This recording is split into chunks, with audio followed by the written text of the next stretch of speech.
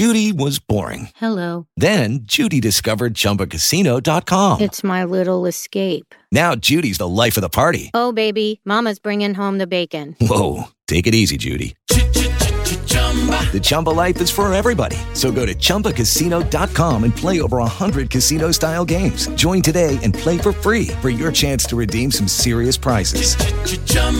ChumbaCasino.com. No purchase necessary. Void where prohibited by law. 18 plus terms and conditions apply. See website for details.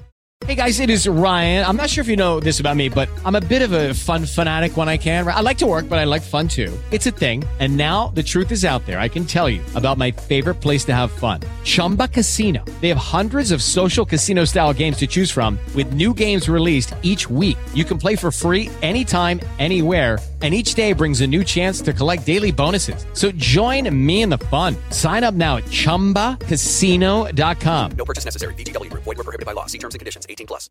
Step into the world of power, loyalty, and luck. I'm gonna make him an offer he can't refuse. With family, cannolis, and spins mean everything. Now, you wanna get mixed up in the family business. Introducing The Godfather at ChumbaCasino.com. Test your luck in the shadowy world of The Godfather slot. Someday, I will call upon you to do a service for me. Play The Godfather now at ChumbaCasino.com. Welcome to the family. No purchase necessary. VGW Group. Void where prohibited by law. 18 plus. Terms and conditions apply. Welcome, everybody. Welcome to another Macklin's Take bonus episode. And in this one, we're looking back on conversations we've had with world champions on the podcast. There have been plenty of them. And in this one, we start with a chat we had with Carl Froch. And this was in the depths of lockdown when we were doing our Make or Break series. And we spoke to Carl in detail about two absolutely crucial fights he had when he won the WBC title against Jean Pascal and his first defence in the USA against Jermaine Taylor, which was an unbelievable win for him in the final round. And there was plenty going on around that fight that people may not have been aware of. So it was really interesting to talk to him about that.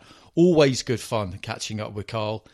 Next up is Frankie Gavin, not a professional world champion, but an amateur world champion, and still the only English male to win a gold medal at the Amateur World Championships. It's an incredibly difficult competition to medal in. And his name was mentioned a lot in a podcast we did with Paul Walmsley and Stephen Smith, which came out earlier in the week, because it's just difficult to kind of explain unless you were aware of what was happening at the time, just how good he was, Frankie Gavin, as an amateur fighter. It didn't work out for him at the Olympics the next year, so he never really got the mainstream coverage and recognition that he deserved. But his performances at that World Championship in particular were absolutely astonishing. They really were. And last but certainly not least, we go back to a chat we had with a good mate of ours, our Sky colleague, Johnny Nelson. Johnny's career, of course, has been a fascinating one. Lost his first 3 professional bouts. Will always claim whenever you speak to him that he had no boxing ability whatsoever, but that he stuck with it, he persevered, and with a huge amount of guidance from Brendan Ingle, in the end, he made it. So talking to Johnny about all matters, whether it's self-belief, whether it's the mental strength that you need to be a champion, it's always really, really interesting. And he had some fascinating battles that we touched on in Make or Break as well. So that's our three cast members for today's podcast. Hope you enjoy it.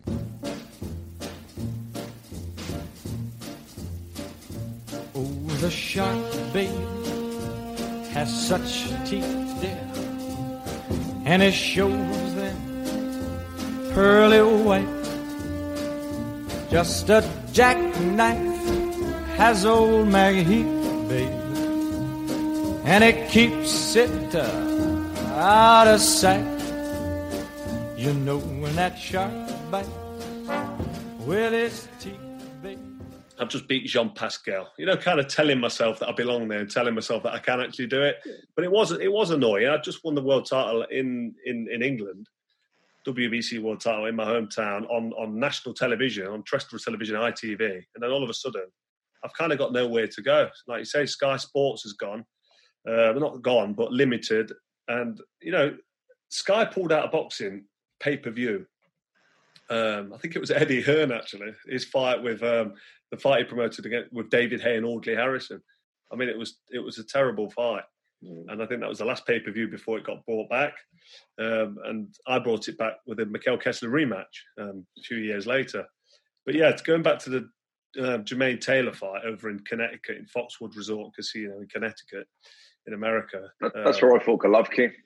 Yes, of course it was. I mean, it's a great venue. I loved it. I thought it was good. It's not Las Vegas, and it's not Atlantic City either, which ain't too clever. It's a strange place, isn't it? It's just in the middle of nowhere. I think America and casinos are strange places anyway. They're quite lonely and depressing. I think so anyway. If you go into a good show or a big fight, it's great. But if you're there a week or 2 weeks build up to the fight, you just want to be in your room. Yeah, but I think my next day after Golovkin was a lot more depressing than your next day after Jermaine Taylor. No, I can imagine it was. I mean, losing a fight is never great, is it? When you lose, you get beat. You wake up in the morning. Boy, but hear them fruit machines ringing one more time. Yeah, I think I lost my plot out there if I was out there too long. But no, Jean Pascal, career-defining fight, really important fight in terms of getting that world title. And then to go over to America and beat Jermaine Taylor, but not only beat him in the manner in which I did, but then for it to not get noticed by anybody in Britain, because it was shown Sunday morning or Sunday afternoon on ITV with adverts between every round. So everybody knew the result anyway. There's adverts between every round.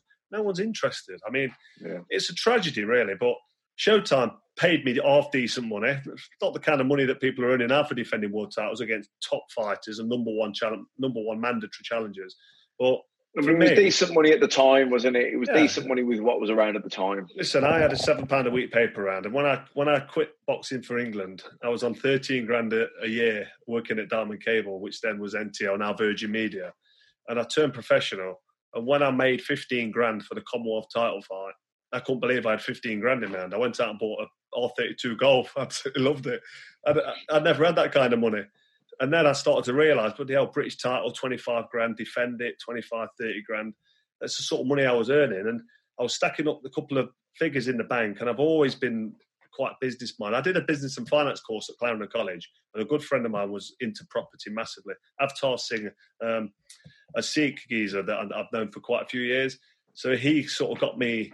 He gave me the idea of getting onto the property ladder, and that's where I've made most of my investments with the money that I've earned. So I've been very astute with my money, and I never really looked at how much I was earning per fight. I never really boxed for the money, whether that was stupid or not.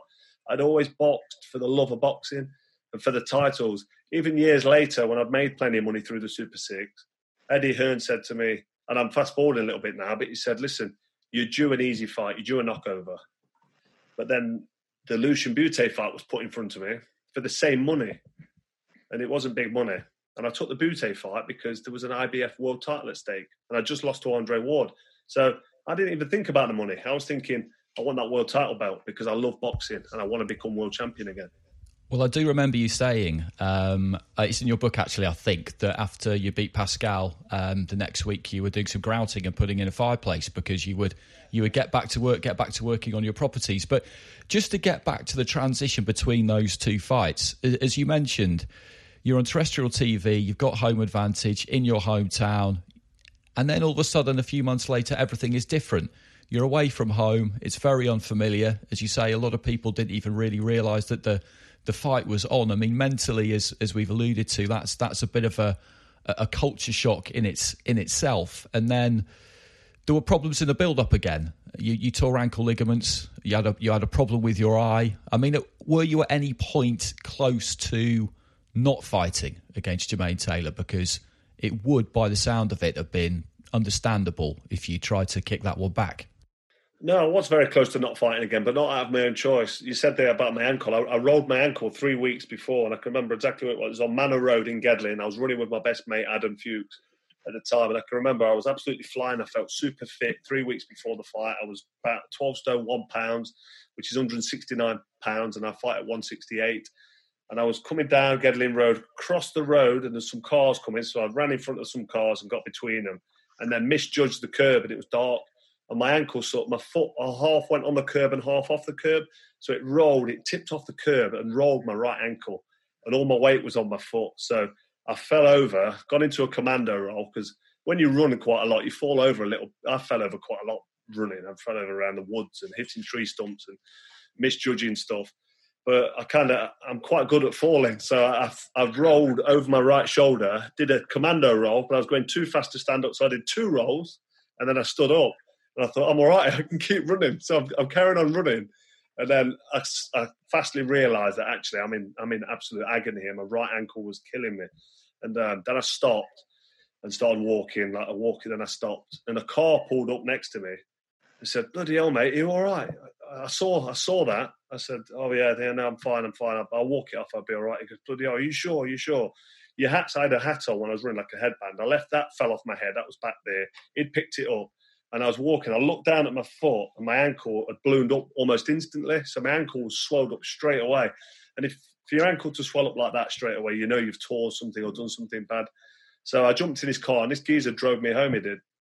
Drove me and Adam home, and I went home, put my foot on the top of the chair in the kitchen, and looked at it, and I could see it like swelling up like a balloon. I got the ice pack on it, and yeah, my ankle was terrible. And 2 or 3 days.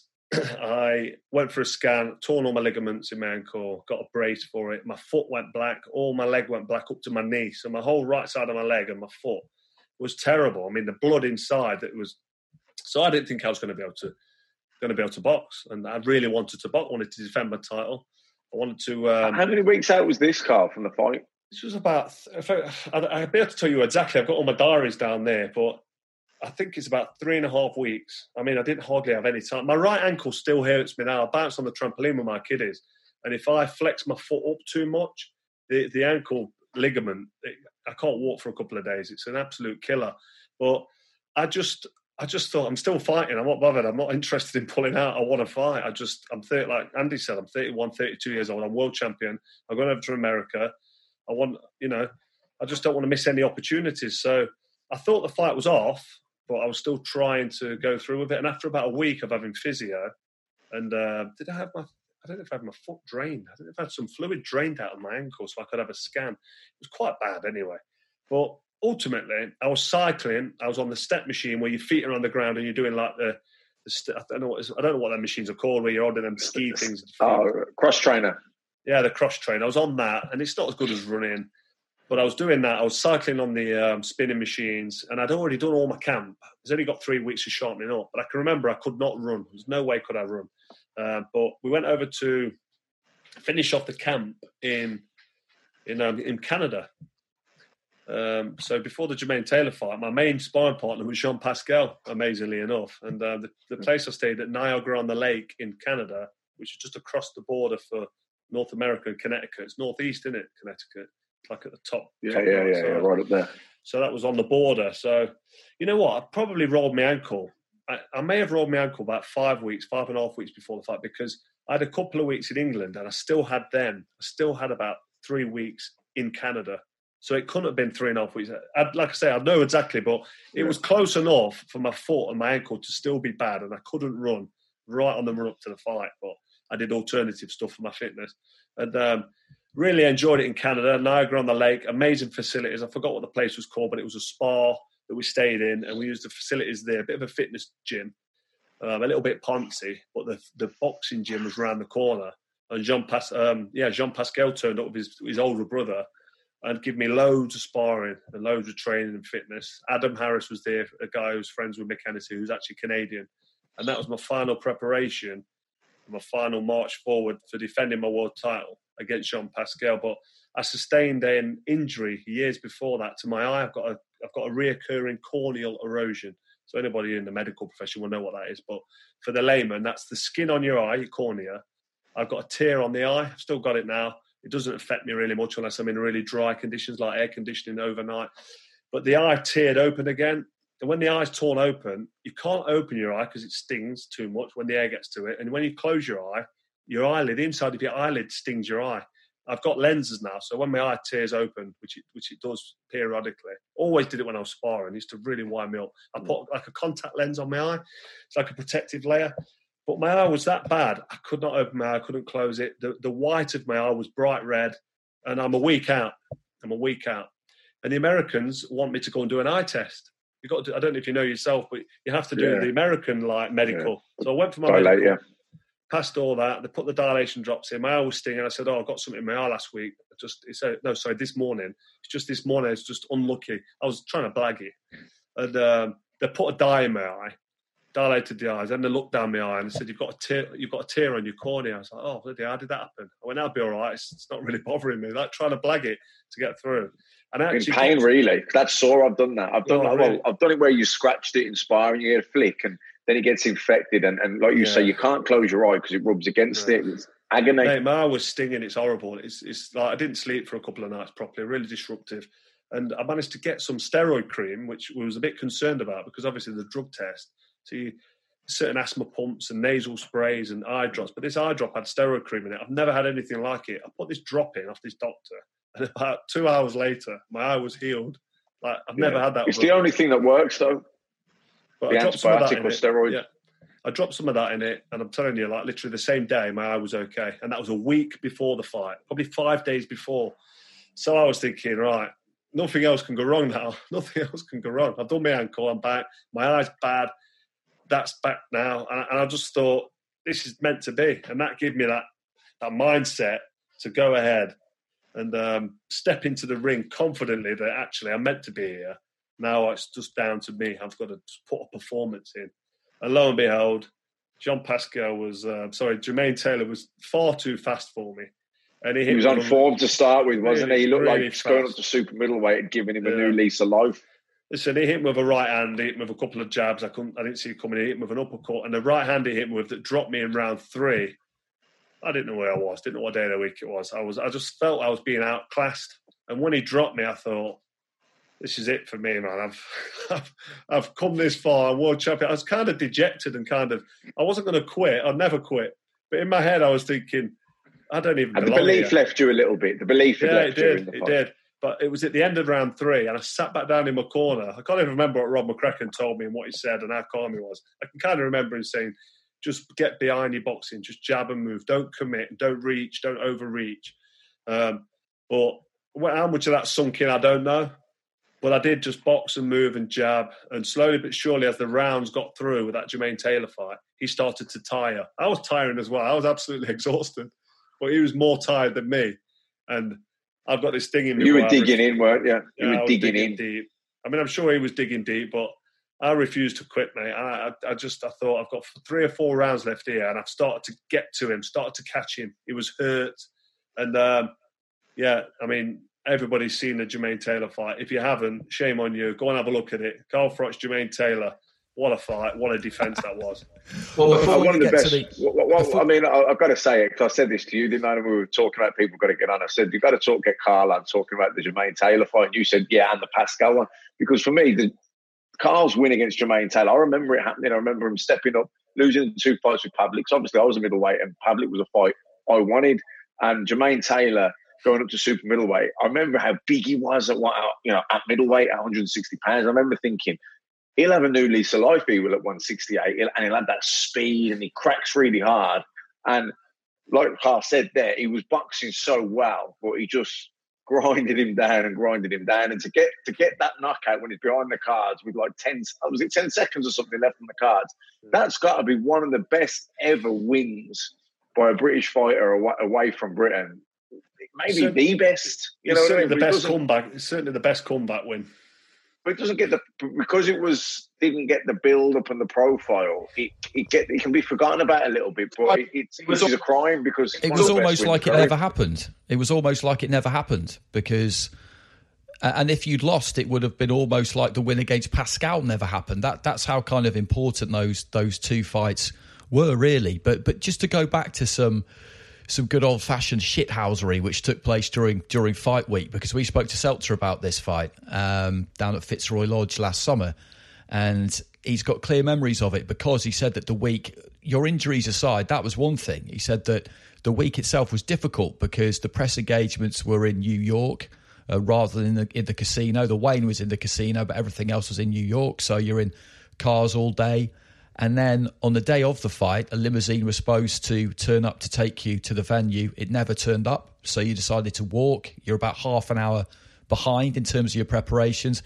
Then the dressing room's freezing cold. The dressing room was a joke. It was tiny as well. Then they march you out of the dressing room.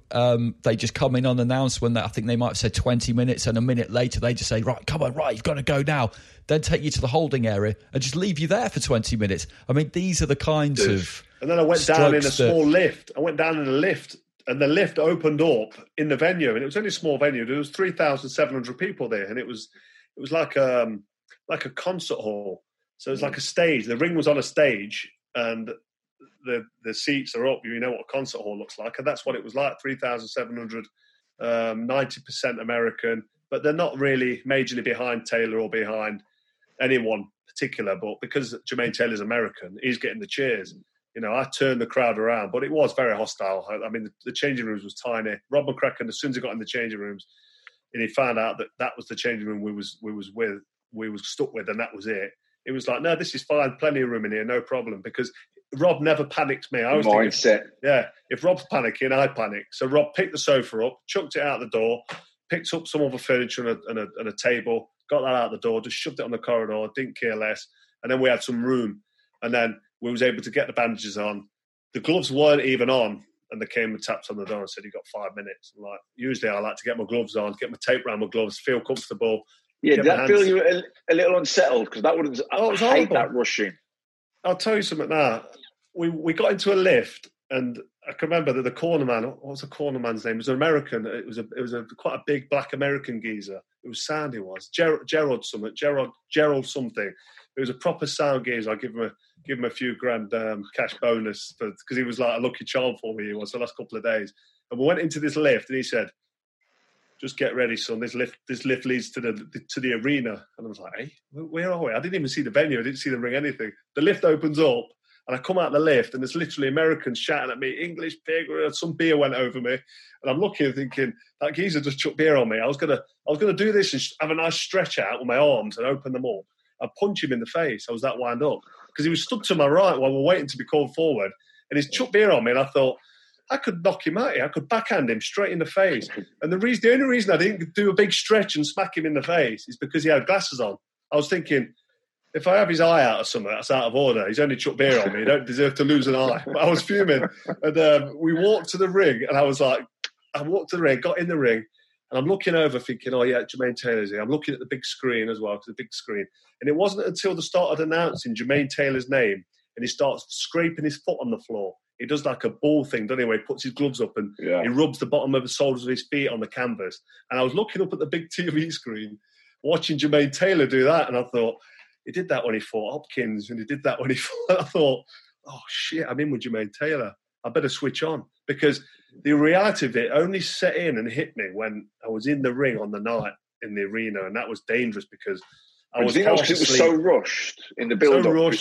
So rushed. I was half asleep. I was so focused on my injuries with my eye and my ankle, and it felt like a daze. I was sparring Jean Pascal in Canada 1 minute, then I'm over in New York, and then over in Connecticut. It was just it was a whirlwind of an experience. It was all new to me, but bottom line, and ultimately, I'm just a tough son of a bitch.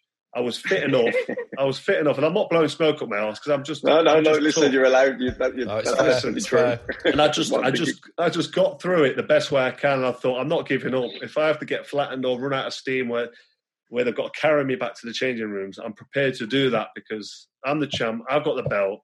And when Jermaine Taylor started to fade, because I caught him with a couple of shots in round 9 and 10, he stepped back and he stumbled a bit. When I knew I could hurt him, I started getting all this confidence, and all of a sudden I've got my second wind. As knackered as I was, you know yourself the feeling. You feel like you're back in round 1 again. And he was backing up. He was holding on a little bit, but to be fair to him, he never held on fully. If he'd have held on in the dying seconds of the last round, he would have held on to me, and the bell would have gone, and he'd have won on points. And fair play to Jermaine Taylor, because he was asked in an interview about 2 months later that I read, and someone said to him, you could have held on and you'd have got that on points. And he says, no, I can't win like that. That's not how a man wins.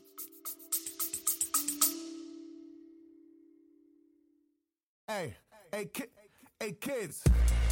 Hey, everybody. Sitting here with a famous Slovenian philosopher. How you doing, sir? I am in health, thank you. Are you excited about something? I am excited about this latest CIA-funded venture. A CIA venture? Yes. It's called the Desire and Capital Podcast. Oh, what is it about? I refuse your fascist question. Well, there you have it. Listen to the Desiring Capital podcast, coming soon to a bourgeois platform near you. On your marks, get set, go! This is so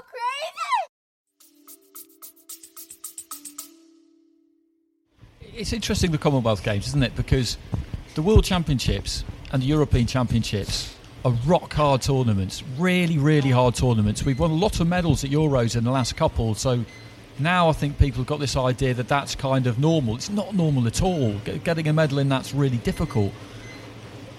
Both of those two were a lot harder than the Commonwealth Games, but the Commonwealth Games is on the BBC, like the Olympics, so everybody sees it, and I think that's why it kind of has the profile that it has. Yeah, they're 10 times as hard, to be fair. In the Europeans I went to, I boxed a Turk called Aiden Selçuk. I don't know if you know, he boxed Guerrero as a pro. I think he won his first 1970 knockout. He was absolutely crazy.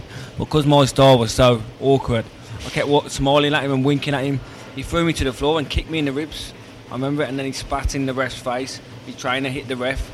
He got banned from boxing for 5 years, amateur boxing, and his trainer got banned from amateur boxing for life. Then I remember afterwards I was in the CAF, and he walked in behind me, and he was a big Turk. I was only a young boy. I thought, I'm dead here. I'm getting it, and then Bellew and Jamie Cox come and tap me on the shoulder, and I don't worry, we're here. I was kind of happy over there. But it was good how we all had a bond with each other on the England team. Like Jamie Cox, he come from Swindon. He's not like a lad from a typical city. He's like a farmer kid, and the way we all bonded with him, it was brilliant. And the friends you make over the years. Well, that's it, isn't it? You talk about people you box with on England teams, and do you stay in touch? Do you stay in touch with many of them? Yeah, I do. Stephen Smith, obviously, I was just sparring with Collar for his last fight, so I was down there a lot with Stephen Smith. Still speak to Tony Jeffries quite often. Cal Yafai was on the team with us, I speak to him. There was 5 of us who were all really close, like Diggle Smith, Danny Price from Scarborough, Tony Jeffries and me. We used to call ourselves the 5 juniors, even when we were seniors, and we were 22 and that, we still calling it, because we come along together. David Price, I still chat to quite often, Neil Perkins. So yeah, David Price boxing on July the 20th against David Allen. I mean, he's another good example of how the expectation, I think, it's not really the expectation, I don't think, when it comes to turning pro, because if you've done a lot as an amateur, because that's always been there, in fairness. Maybe it was even worse in years gone by when the ABAs would be live on the BBC, and if you were ABA champion, that was a massive big deal. I think what has changed is that sports fans have become a lot more kind of binary now. Either you're a success or you're a failure. Either you're brilliant or you're shit. Yeah. And so I think it's reasonable to expect Frankie Gavin, having won a gold medal at the World Championships, it's reasonable to say that he might go on and win a world title. Yeah. But it's not reasonable to say that he's a failure if he doesn't. And I think that's the difference now. I think that's how people think about things. Look at Joshua, the amount of slagging he's getting. I'd love to have what he's got in the bank, or half what he's got in the bank. I'd love to have done what he done as a pro, and everybody else who slagged him would have loved to have done that as well. It's only people who could probably say I wouldn't, like Mayweather or Canelo or someone, but everyone else would have wanted to do what Joshua's done. And the amount of stick he gets, the amount of people who come up to me and go, Amir Khan, shit, look how crap his chin is. We're like, well, his chin isn't great, no, but he's far from shit. I don't like him as a person, but I'm still not going to say he's a shit fighter because he's not. But if you're not winning, you're crap. And if you're winning, you're the best thing ever. I remember people say, like, when I was winning everything, the amount of offers I used to get to go places, to come here, let's do this. Come Frank, come here, I'll pay for it, don't worry. When you're losing, you don't even hear off them. When I got the European title fight last year, I'm not saying I was even going to win it, but the amount of people who came back out the woodwork saying, yeah, we'd come in, come get us a free ticket or whatever. So people jump, when things are going well, people are on you. When they're not, you've got to make sure you pick your friends and your circle wisely. So that's as true as people say it is, because it's almost in a way become a bit of a cliche. But I remember a great line from Sergio Martinez, and he said that use that myself. Yeah. After he beat Chavez, after he beat Julio Cesar Chavez, he had 1,200 missed calls, he said, or something like that. Yeah. After he lost to Cotto, he had 4, 3 were an unknown number, and 1 was his mum. So people they love a winner, don't they? But as I say, as an observer like me, you hear that a lot, but that really happens, does it? That really happens. Yeah, I mean, I think the other element of that is people probably think, well, what are they going to say to you as well? I don't think it's necessarily that they don't care, because there will be people that, you know, are friends of yours and you know, they'll be gutted for you, but they're probably also realising what are they going to say to you? They're going to say you're going to be devastated. They're thinking, well, you know, I want to ring what I want to say, but it's nice to get the text or the call. Yeah, it is nice to get it. Just even though you know that they're thinking of you, or you hope they are, it's nice to get it. Yeah, look. Everyone loves a winner, don't they? Let's face it. People want to be at the parties. They want to be at the weddings. They don't want to be at the funerals. Yeah. Do you know what I mean? But it's like, you know, I think if you're really with someone, you've got to go to both. Do you think it's gone a bit far now? The way that not just sports fans, just people across the board generally do view things. It is, as I said, very, very binary. It's either. It seems to be have gone as far as either you like Joshua or you like Fury. You can't like both, you know. Yeah. It's madness, isn't it, really? I think social media is mad, full stop. You know what I mean? Like the amount of, like you say, experts that are on there. Like, I mean, we commentate most weeks on the fights, and then, you know, if we're not commentating on the fight the way Joe Bloggs sitting in his living room with his bird sees the fight, we matchroom bias, because we're not seeing the fight how he sees the fight. He's never thought, well, maybe they're experts because he boxed for world titles and he's on it every week, and Andy's immersed in boxing and he's commentating on them every week. Maybe they're seeing it right, and maybe I'm seeing it wrong. They never sit there and think that. They think we must be matchroom biased because I'm not seeing the fight exactly how he's seeing the fight, and he's probably got his bird next to him telling him that he's the cleverest thing in the world and he's right. You're a prick and he's right. Egging him on. I don't mind it. I don't mind it, to be honest. Everybody's got their views, and they always will have, and that's absolutely fine. But I think if you're actually if you're the man in the arena with the dust on his face, as the quote goes, and the sweat on his hands, you know, I don't really see what is to be gained from just being quite so hard line about what is success and what is failure. You won a British title and a Commonwealth title. Lots of people don't do that. You won a British title outright. Most British champions don't do that. So if you'd been offered it when you turned pro, you would have expected more because you were young and you didn't necessarily think that you knew it all, but there's an optimism there that... I don't want to sound too downbeat, but there's an optimism there that just gets beaten out of you after a period of time. Frankie had a great career, you know what I mean? He achieved an awful lot, more than most people dream of. Could he have achieved more? 100%. He had the talent to achieve more, and he would have been a bit more disciplined and lived a better life. I think he definitely would have, but he still had a great career, a much better career than 99.9% of those people giving him stick on social media ever had. The only failure is when you don't try. But being daring to be great, yeah, you will lose, you will fail, you will make mistakes. Listen, as a young man, people are asking, you have to be a certain way. Yeah, you need an old head on your shoulders, really. You know, they say youth is wasted on the young, and that is such a true statement. You know, it's very difficult to put an old head on young shoulders. That's why I suppose having the right role models, looking up to the right people, that's key. Having the right mentor, someone that you're looking up to, they're older than you, but that you do look up to them enough and respect them enough that you're going to follow their advice, you're going to be guided by them. Because people all the mistakes I made, people told me not to make them. It's not like these aren't new mistakes. People before me made those mistakes, and people before them made those same mistakes, and people after me made them, and the people after them are going to make them. These are the same mistakes. But it's having that person who you respect enough that will guide you, that you will let guide you, that you'll follow, you know, because there's the other influences out there that you're likely to follow and be tempted to follow that probably aren't great for you, and that's the key, isn't it? Getting that mentor, getting that person that's got your ear, that you respect, and that you listen and that you follow. Because if you don't have that, someone else is going to fill that void, and there's umpteen amount of bad influences out there to fill that void, and then you're following the wrong path, and it's so easy done. And like you say, when life's kind of structured and you've got purpose and you've got routine, you know, you can stay on track, but it's that in between the fights where it's very easy to go wrong.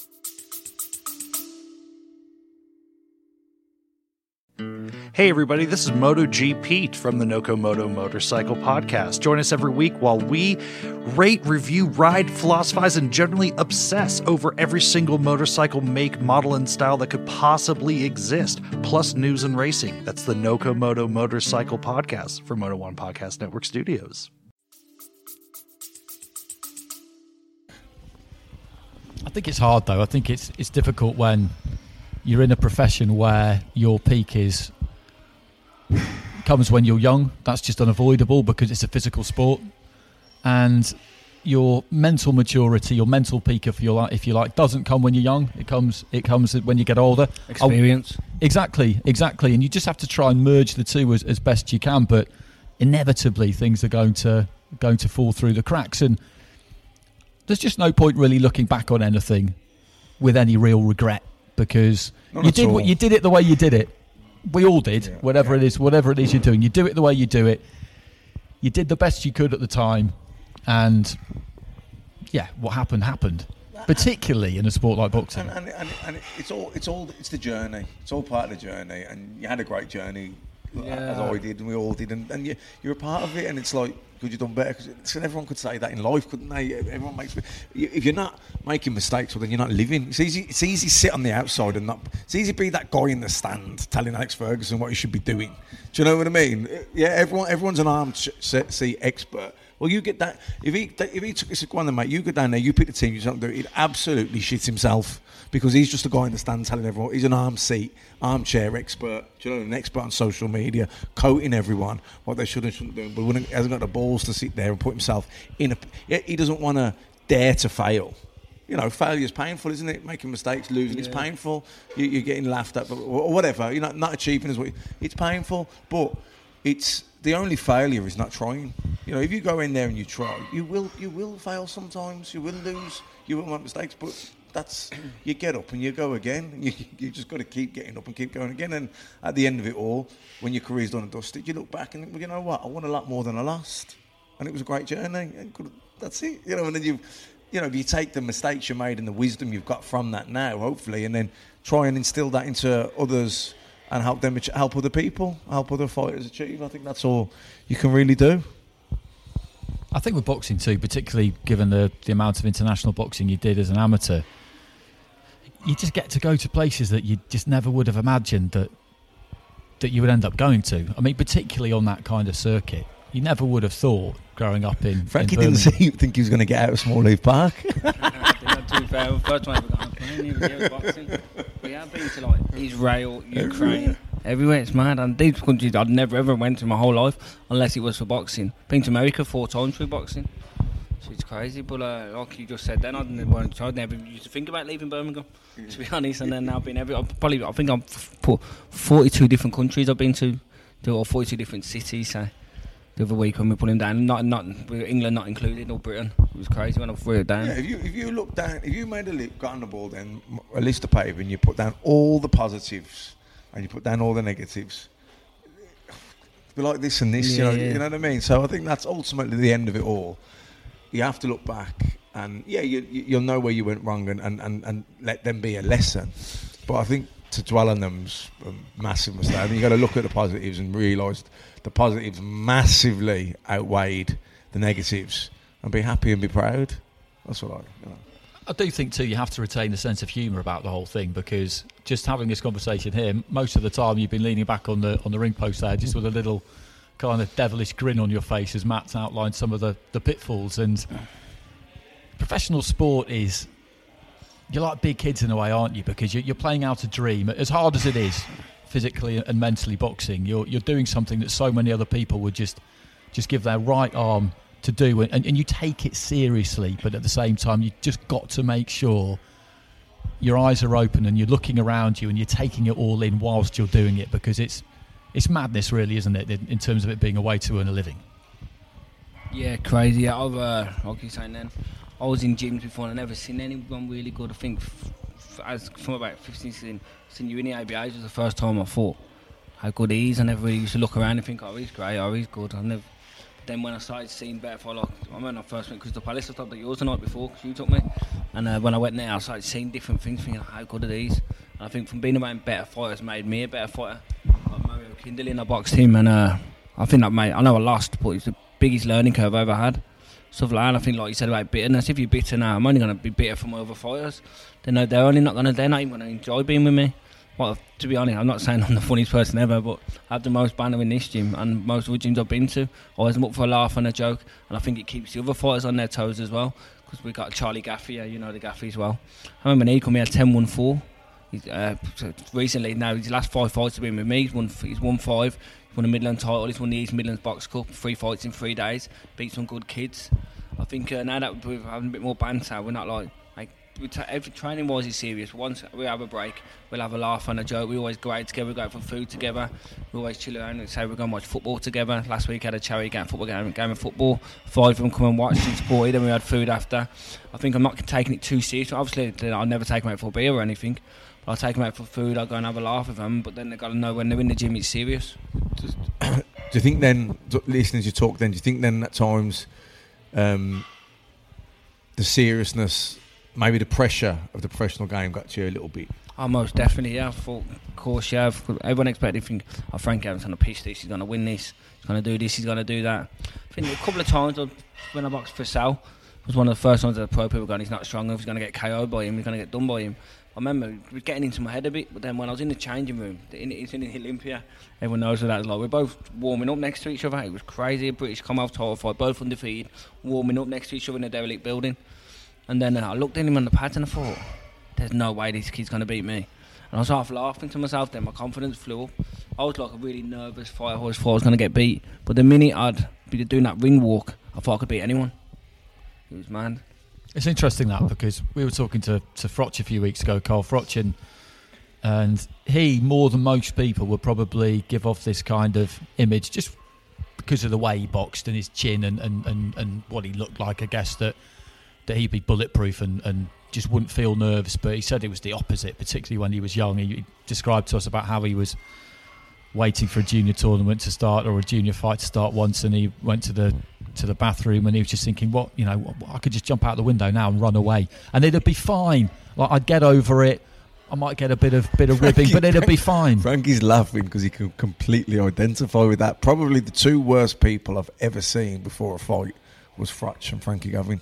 Frankie and Frotch, and 2 top fighters. Yet time and time again, just like nerves gone, weren't they? I remember when I boxed Witter, I was scared in the gym and Billy Joe walked in. What the fuck you worrying for? You'll smash him. He's got nothing on you. Look how old he is. And he just sort of turned it all around. Billy Joe did made me say a different thing to it. But yeah, I was really nervous. Joe Selkirk was another one. Sean Farhey, didn't he throw a gum shot out the window once? Yeah, mate of mine, he said I was in the gym once. This was a small Heath, and I just got there, I just started skipping anyway, and Bill Meddings, he was like the matchmaker of the gym, the secretary or whatever, come in and goes, Faye, what you doing skipping your boxing tonight? He said, I've got no stuff, Bill. He goes, don't matter, we've got spare stuff in the car. He's like, oh no. He says, I've got to the gym, I've got to the place anyway, I've weighed in and that. He says, you've got to go and see the doctor. I've got my gum shield out the bag and I've threw it in a bush. He didn't want to box, do you know what I mean? Next thing, Mark Ramsey's gone, it's all right, I've got a spare. Like he said, those ones that you heat up in the kettle or something. He said, I was looking at Mark Ramsey thinking, I hate you. You know what I mean? He said, anyway, he goes, I've boxed, won. I was buzzing, do you know what I mean? I was delighted that it happened, but he was terrible. He just did not want to box, do you know what I mean? Because it was sprung on him. And he was obviously thinking, the nerves got the better of him, but in the end, he boxed and won. So were you like that from the start then? Because you can't have been, surely, because if you had been, then you just never would have kept going with it. I weren't as bad at first. I think the outside pressure maybe might have happened, because as an amateur, I was the same thing with Billy Meddings. I remember I was at a show in the Beaufort Social Club. It's about a mile from my house. And Bill's going, come here, Frank. I remember I had a can of pop in my hand, half a drink, and a pack of crisps. Because jump on them scales, so I was about to no, because no, keep your clothes on. So I've jumped on in my clothes. And yeah, that's sound. I've gone, what? And he goes, you fighting? I no gum to your boots. He goes, yeah, go get them. So I had to run home, get them, run back, and then fight. I remember I won pretty comfortably, but it just weren't the point the way I used to do with Bill Meddings.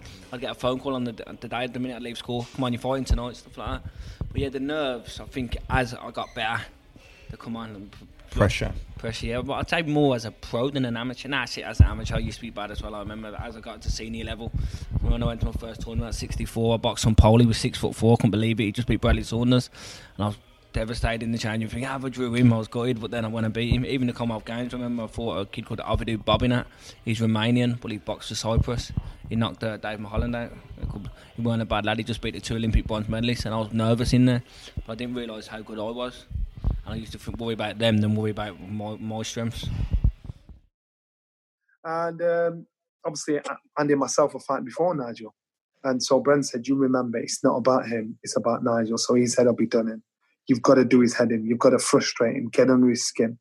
Make him make a mistake. And he'll make 1 mistake, he'll make 2 mistakes, but you've got to make him make a mistake. Don't care what the crowd say. And so, I'm all right. We got in the ring. And Andy was strong, he was tough, but he was a bit robotic. And remember, he's fighting a kid that hasn't got the confidence to match his ability in me. So I'm picking Andy, popping Andy, frustrating Andy and slipping. So I'm not really throwing much. But Andy needed to set his feet and let the shot go before he'd really try and put any power in. So he never really got any strong shots up. I think he threw a long left once, caught me in the chest. I thought, there's not much there. Then he got frustrated. I think it was around 7 or around 8 when I stopped him. He was out of pure frustration. He lunged and he was out of range and left himself wide open. And that's when he got clipped. So he was out of frustration, boredom, and his head was done in. Every round, his cornerman shouting his head off at him. But he's also thinking, I've got to get back to the dressing room for Nigel. So his head was done in. So the fight was done. That was it. I can remember going back on the coach to Sheffield. And when we were on the coach in Sheffield, everybody from a few people from the gym had come. We were on this coach, our own coach, and my old man was there. Now I look back on it, I think that was a really insensitive thing I did, but I didn't realise what I was doing. And there was an old guy called Bill, who used to come in the gym to collect the subs. He'd clean the gym after everybody was there. And I'm sat my old man sat there, one seat behind me. No, he sat next to me, and he had the belt in his lap. And Bill said, "Can I have a look at the belt, Johnny?" I went, "Yeah, sure." And this is where I knew I wasn't like many other fighters. And Bill said, "I've seen one of these." I said, "I'll tell you what, Bill, take it home and get it off you tomorrow." And my dad was like, "What?" He's like, "Johnny, no. I said, "Nah, come on, we'll have it back tomorrow. I'll get back tomorrow, Finn." So the belt didn't mean that much to me. It was never about the belt. So some kids, their goal is to become British champion, European, world. Being British champion wasn't my goal. My goal, and it wasn't even to be world champion. I just thought, I've won. I've got it. I've won. At least I've come through. And we got back to Sheffield. Bill took the belt. My dad was gutted. I just stole his wallet. As if to say, "Why are you doing that?" And I can imagine it was a proud time for my dad to go home with that Lonsdale belt, and treasure it. But I wasn't thinking. I was thinking, "Oh, we'll do this old man a favour. It's going to be in my house forever anyway." So I remember him being hurt, but I didn't realise it at the time how hurtful it was what I did. It was a bit insensitive. We got to Sheffield. The coach stops us in Sheffield, central Sheffield. My car was parked there. Brendan and my dad, when he got off, because my dad loved going to the casino, he said, "I'm going to go to the casino." I didn't want to go and brag and boast to his mates what his son had just done, won the British title, and he was on the undercard of Nigel Bay and Michael Watson. I got in the car with Brendan.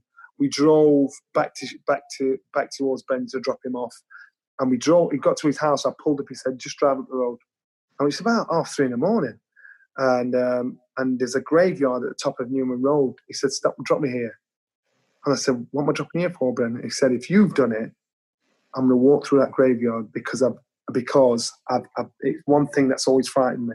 One thing I thought I could never do."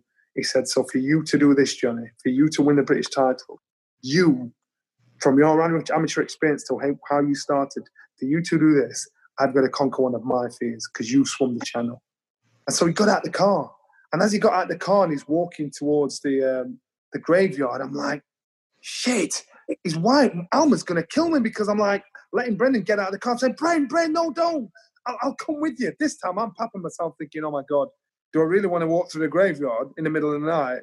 Because I've got to come back from the car. So I'm stuck between the devil and the deep blue sea, shall I? So as Brendan's disappearing into the dark, I said, Bren, wait. He went, it's all right. Disappeared. And I'm sat in the car thinking, oh my goodness. Pitch black he disappeared into. I drove home, and I can remember getting in bed that night, and I didn't know what I was more worried about. I was stuck between, wow, I've just won a British title, and the fact that Brendan had just walked off into the graveyard in the middle of the night. So when I got up in the morning, I phoned him first thing. I said, "Brendan, you all right? Did you get more?" He started laughing. He said, "Yeah." He said, "You should be proud of me, proud of yourself, because you've made me conquer one of my fears, and you've conquered your fear." He said, "But there's a long road ahead," and I can remember it so well. And it was. Now looking back on it, it was part of my journey in life.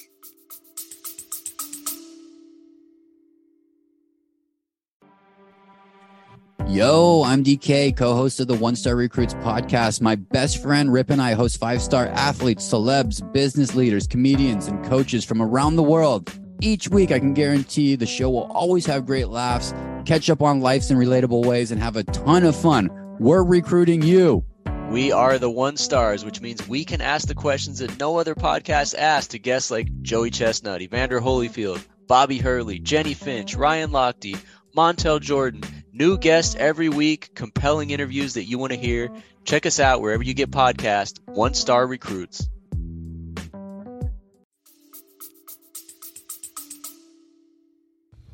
So, what was the feeling around that fight within the trade and the boxing fraternity? Firstly, he was the champion. Were you his mandatory? Were you expected to win that fight? Was he expected to win that fight? What did people think was going to happen?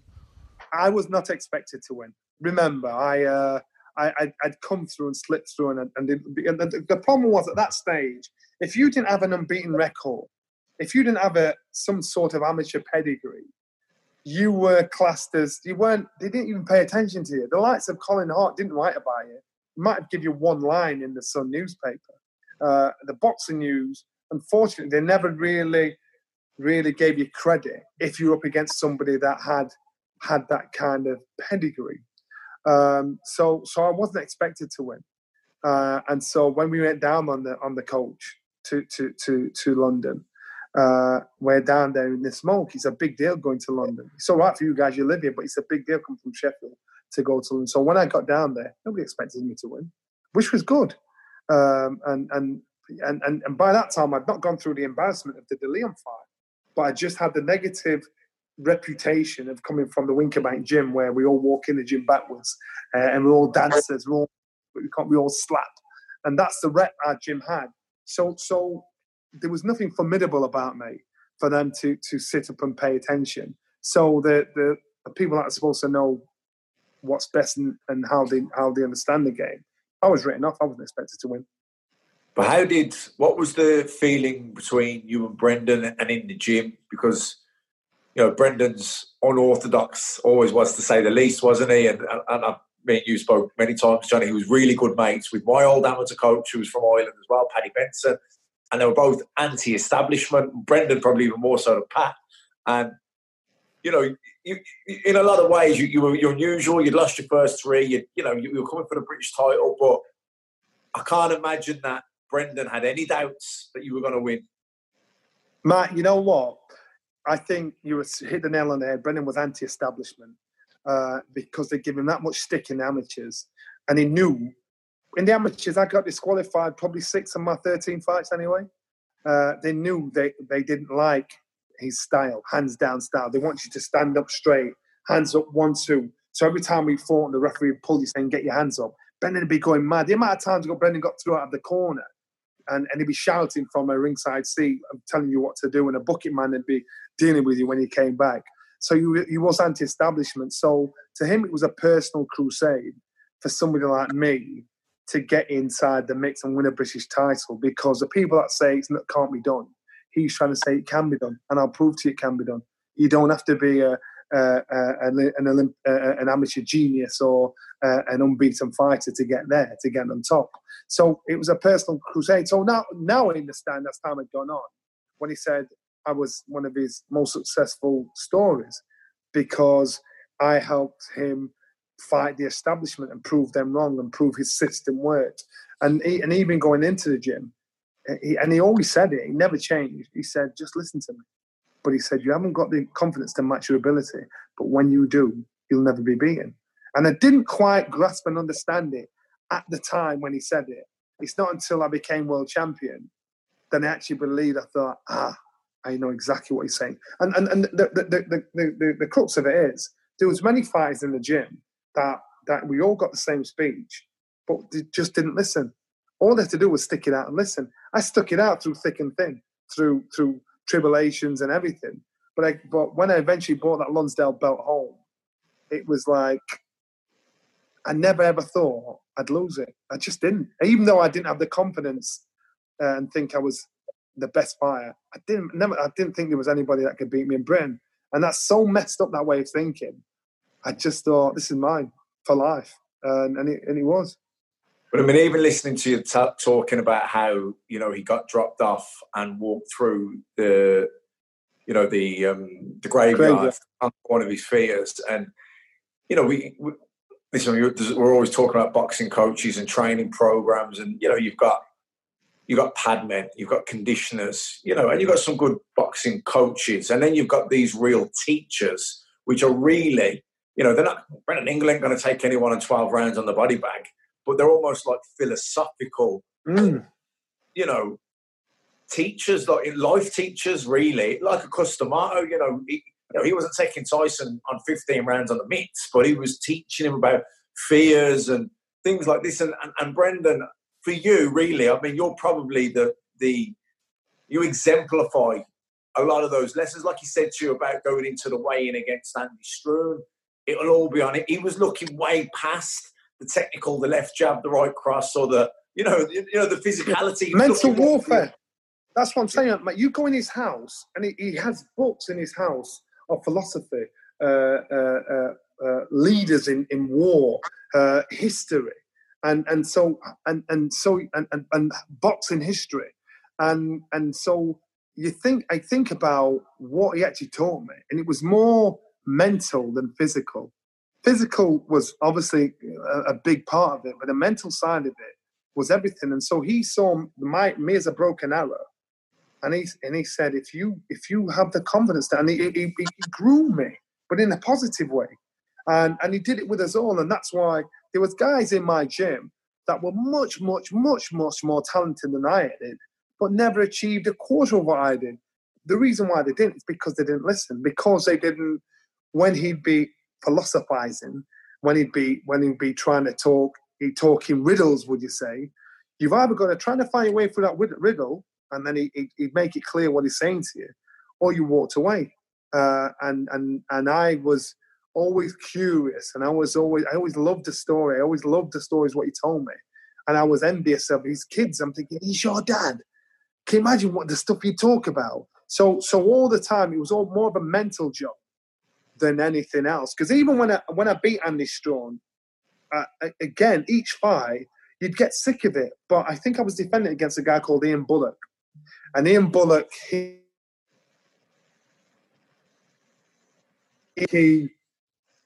was I boxed him in the amateurs, and he beat me up, literally beat me up in the amateurs. And Brendan said to me, he said, right, when it comes to the weigh-in, Ian Bullock was from a mining village just up the road from here. It was from a mining village just up the road from here. So, and at the time, it was a miners' strike, all the stuff's going on with the miners. And Ian was there with his friends and everything. He said, when you go to the weigh-in, I want you to go by yourself, put a shirt and tie on, big long trench coat on. I want you to just go in there by yourself. And they're going to say, where's Brendan? Even he doesn't think you'd win because this kid's beating you in the amateurs. I said, Brendan, I've got to go by myself. He said, yes, by yourself. So I drove up to I white Ford Sierra ad. I walked up to drove up to where the press conference was, walked in, and true to form, Brendan had it spot on. I got in there. They said, where's Ingle Nelson? He doesn't even think you'll win. And Brendan said to me, I want you to build his confidence up for him to think you're still the same guy you boxed in the amateurs. So it's all mental warfare. And when it came to fight, I think it lasted 2-3 rounds and smashed it. And this kid couldn't understand how that kid he beat up as an amateur had come through. And so going down to London to fight Andy Struan and seeing all the flashing lights and Nigel Benn and Michael Watson and all the cameras and everything there. To me, I was excited and taken aback like everybody else, thinking, oh my God. But it was an experience, so to give me the wisdom. So when I came back to little old Bolsover, I'm thinking, I just boxed in Finsbury Park. I've just seen big time, and so it was all a building platform. But he always said, it's not going to be a smooth ride. That win took your confidence to another level and your self-belief. Yeah. So to a level that's got me to the next step. It didn't take me to a world-class level, but it took me to a level where I knew domestically, the kids I fought domestically weren't good enough. That had not experienced what I'd experienced. And so, I still thought I was on a hustle. So remember, when I won the British title, I didn't think, I'm good. I thought I was on a hustle. I thought, bloody hell, I'm just boxing crap kids here. I'm all right. And so up to that point, I thought everybody I boxed were just not very good. And now I realise I was disrespecting them saying that. I was actually better than what I give myself credit for. So what was going through your mind when you first heard that you had been chosen for what was a voluntary for Andy Strawn? Because he was the champion, as you say, he was the home fighter. You were recruited, supposedly, to be somebody that he would beat and look good against in the Super 10 alongside Nigel Benn, and then he'd take a seat ringside and watch his stablemate win that fight. And this is what was supposed to happen. So I'm always interested by this. When did you first... Brendan would have got a call and he would what? He would discuss it with you, or he would decide whether you were going to take it or not? And what went through your head when you were told you are fighting for the British title in a tent in Finsbury Park? Brendan told me I was boxing Andy Strawn for the British title. I said, really? He said, you can beat this kid. He didn't ask me. He told me. He said, you can beat this kid. He said, it's perfect. And I trusted him from day one, never to put me in a situation where it didn't benefit me. Even in fights I lost, he put me in a situation where I still benefited emotionally, mentally, prepped me for the future. So when I got the call to fight Andy Strawn, and Brendan told me I was fighting him, if he believed in it, once he said you're doing it, I knew he thought I could win. I knew he thought at that point, I knew he thought I could win. Because the difference between boxing Andy Strawn and being called as his, because I was basically meant to lose. I was his piece of meat. I was his soft touch. I was like that, we've got this kid here, we'll get rid of this boy and then we'll move on. I don't know if it was Andy Strawn's chance to obtain the Lonsdale belt, or he just won it. It might have been his chance to win the Lonsdale belt from that fight. He'd won it, and he'd won it against TJ. Then he'd lost it, and then he'd won it back again. So this would have been his third British title fight. At that point, you needed 3 wins in British title fights. So yeah, if he'd beaten you, then he would have won it outright. And that was it. So again, I was the soft touch. And I can remember TJ. TJ was a massive, chunky African cruiserweight. And he totally outboxed and peppered TJ and give him hell. And TJ was always one on the peripheral. Who had a measuring to modern day. He's passed away now. I'd measure him to someone like Derek Chisora. Big unit. He can fight, look strong and solid, aggressive, and he bulldozes you through if you let him.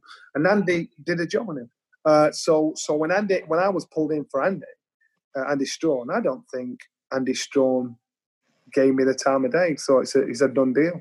And you wouldn't, because if they realistically did, there's no way they'd not pay him as much attention as what they should have done in preparation for the fight.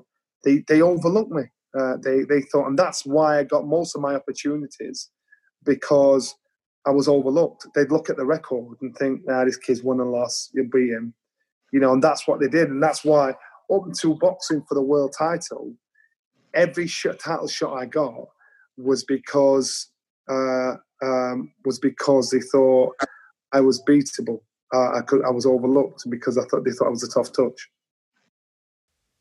It's interesting stuff. It really is. 13-5 going into that fight. I mean, if you'd lost that fight, what would that have done to you, do you think? I'd have plodded on. Brendan said, it's all about learning. And he said, and I believed him. Remember, I lost the first 3 and I kept boxing on. And I believed him. I didn't think boxing was my career, was my life, because I was fighting in 5-fight chunks. After 5 fights, I thought, that's me done. I'm going to get a proper job. And then I thought, I'll have another 5 fights. And I'll have another 5 fights. I won the British title. I thought, I'll get a Lonsdale belt. And then I'm done. Boxing didn't define me. Boxing wasn't my life. Boxing wasn't what I measured myself by. I didn't think I was like you Matthew Macklins coming through where, I didn't think I was like the Nigel Benns. I didn't think like I was like the Harold Grahams, because these guys had pedigree. These guys had done everything in the amateurs. So I didn't think I was anything like them. I just thought I was just lucky to be in that spot. And me talking like that, Brendan understood that I didn't actually realise what I could do. And that's why he said, you'll not come good until you're in your 30s. I just won a British title. He said, you'll not come good until you're in your 30s. And I thought, I won't be boxing when I'm that old. No way, that's old. And he was spot on right. Well, we'll now fast forward to 10 years later when you were in your 30s, and I'll fill in some of the gaps. Many people will be familiar with plenty of this. It was 2 fights after you beat Andy Strawn that you took on Carlos De Leon for the WBC title. That finished in a draw. And as a result of which, I don't think it's too strong to say that you were radioactive after that. You were treated like a bit of a pariah by the boxing establishment, by TV, and it was a difficult road for you from that point onwards. Everybody questioning your backbone, your minerals. You had all sorts of things slung at you. You really did. But you went on to win the European title in Germany, which is no mean feat. But then in 1992, you challenged for the IBF in the USA against James Waring, and that didn't go your way. And then after that, you went on a little bit of an odyssey. You hit the road. You boxed a lot at heavyweight. You boxed all over the place. I've got them written down here. The UK, but only twice in 10 fights. France, South Africa, Australia, Belgium, Thailand, Brazil. Lost a few, lost 4 of those. And then you were back in the UK, got 6 wins in a row, regained the British and the European. And then came the fight in March 1999 against Carl Thompson. It's your 3rd shot at a world title. You're 32. And I think it's probably fair to say that this is it if you're going to become a world champion. And Thompson was 24-4, formidable fighter. Won the title in Germany against Ralph Roccagiani, which is, again, a serious accomplishment. He was winning the first fight and then his shoulder went, didn't it? And it wasn't an accidental foul, so he lost by TKO essentially. And then he had the 2 fights with Eubank. So again, this is a good make or break scenario, because is that fair to say this is your 3rd and final shot at the world title? And if you can't, I promised myself there was no 4th chance. So I boxed the first time against De Leon, like you said. I drew for that. I wasn't over that emotionally. I wasn't. And that 10 years between beating Andy Strawn and fighting Carl Thompson, if I could go back and change it, I wouldn't change a thing. The best thing that could have happened to me in hindsight at the time, it was the worst.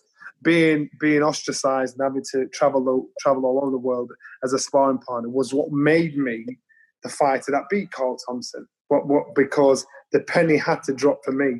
No matter how much Brendan told me and talked to me and said, you've got to do this, and told me history and told me stories of other fighters, no matter how much he went over it and over it and over it again, it just wasn't sinking in. So the final hurdle was to send me as a sparring partner away, because then you're on your own. Then you've got to decide if you really want it or not. And it was genius. He just said, it's what you got to do. You're by yourself. There's nobody holding your hand. So if you want to do this, you're going to do this for you. But it's going to affect every aspect of your life if you don't. So he kind of said, do what you want, but do what I'm telling you. So when it came to boxing Carl Thompson, that if anybody can see the fight, the difference between the 2 fighters, Johnny Nelson against Andy Strawn and Johnny Nelson against Carl Thompson, you saw a man in a man's body in the fight against Carl Thompson, whereas you saw a boy in a man's body in the fight against Andy Strawn.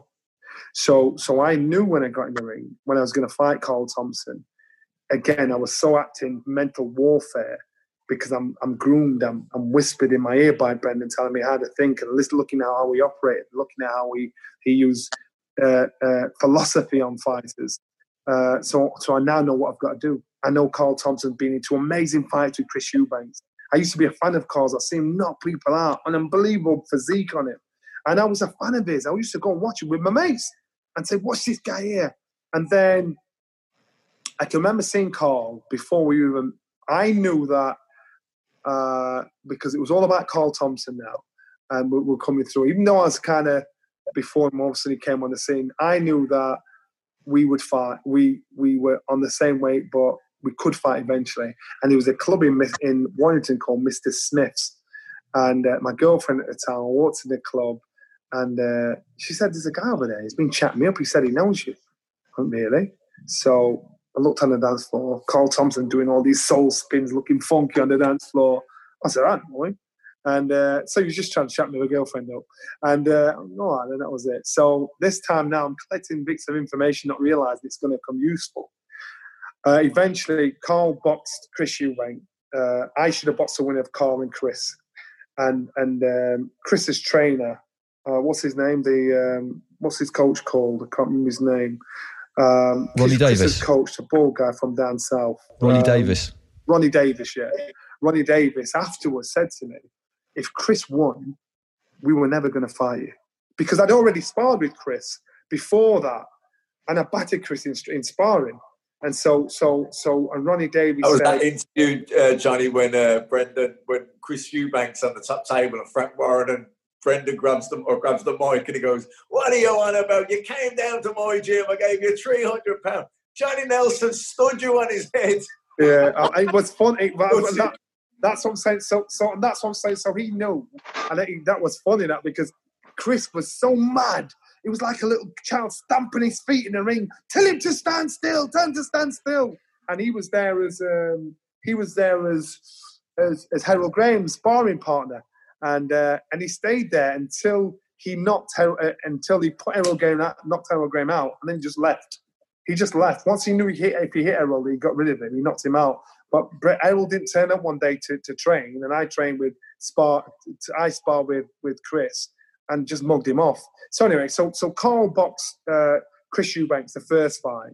And unfortunately, the cruiserweight division is not a glamorous division, so there's not many names where people recognise or know. So I thought, well, it'd be good if Chris wins, because if Chris wins and I box Chris, everybody will know who I am. Everybody will know what I could do. Everybody will be, they'll know who Johnny Nelson is. And it'll be a bit of redemption because, again, I was a pariah. Nobody liked me. I just got stick in the newspapers. I got stick in the boxing news. People just proper disrespect me. And so I wanted Chris to win. But then, obviously, he and Carl boxed. Carl beat the first fight. It was an amazing fight. Really, it was pure war. And I think the media wanted Chris to win because it was box office. And Chris lost. So they an instant rematch. It was a rematch they wanted. And so I didn't get step aside. In the rematch. You stopped him in there. I was at the rematch in Sheffield. He closed his eye, didn't he? Yeah, he did. And in the first fight, Chris showed so much cojones and determination, and it was such an amazing fight that they did a second one, and they I didn't even get step aside money, So I'm sat there, and Brendan, I think it was probably, I can't remember, it must have been 13 months before I got the crack, and he wouldn't let me fight anybody else, and the reason why is because he said, if anything happens and you lose your chance, you'll never get another chance again. And the reason why he said that, and what compounded that, was Jonathan Thaxton was fighting a guy, was lined up to box for the world title, and he was begging Brent, said, Brent, I want to fight. I'm sick of waiting. I need you to fight. And Brent said, look, be patient, let him fight, then you'll fight him then. You've got a crack at the world title, you'll be straight for it. And I think Jonathan Thaxton ended up pestering Brendan. And Paddy Burns said to Brendan, he said, I've got a fighter Jonathan will beat. His name was Emmanuel Augustus, I think his name was. And Jonathan got into fighting and he got battered. He got beat up. He lost his chance to fight for the world title.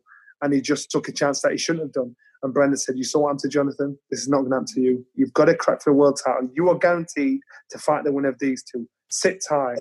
And God, good on him, Brent, because you know it's like, Matt. If you're not fighting, you ain't getting paid. I wasn't getting paid. I didn't have a job. I had no money coming in. Brendan gave me £250 every week. He said, but don't tell anybody. If you tell anybody, I'm going to stop paying you. And I'm like, and he said, you keep your mouth shut. Tell anybody I'm giving you this, I'm going to stop. He said, there you are. Live on £250 every week to live off. I thought, this man's not doing this for a slap on the back to say, look at me, look what I've done every week. So that's the only reason why I could last and not fight for 13 months or however long it was. And I had to wait. And that's what I lived on. So when it came to the chance for a fight again, I thought to myself, this guy has invested in me, in belief, and he's put his money where his mouth is. He didn't say, Johnny, I want this money back when I fight. He said, hey, that's yours. That's yours. That's yours. Every week. The only rule was I couldn't tell anybody. That was the only rule.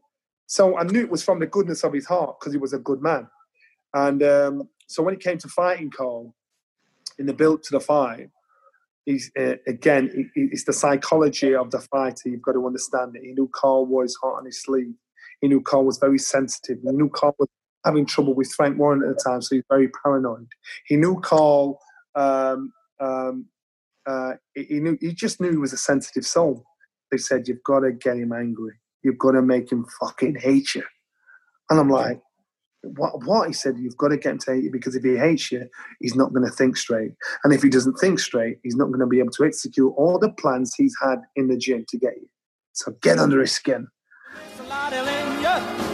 And old Lucy Brown, yes, that line forms on the right, babe. Not that Maggie's back in town.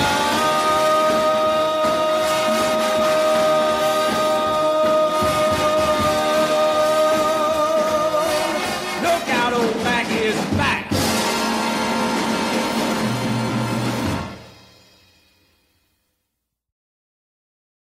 Sports Social Podcast Network. Step into the world of power, loyalty, and luck. I'm gonna make him an offer he can't refuse. With family, cannolis, and spins mean everything. Now, you wanna get mixed up in the family business. Introducing The Godfather at ChumbaCasino.com. Test your luck in the shadowy world of The Godfather slot. Someday, I will call upon you to do a service for me. Play The Godfather now at ChumbaCasino.com. Welcome to the family. No purchase necessary. VGW Group. Void where prohibited by law. 18+. Terms and conditions apply.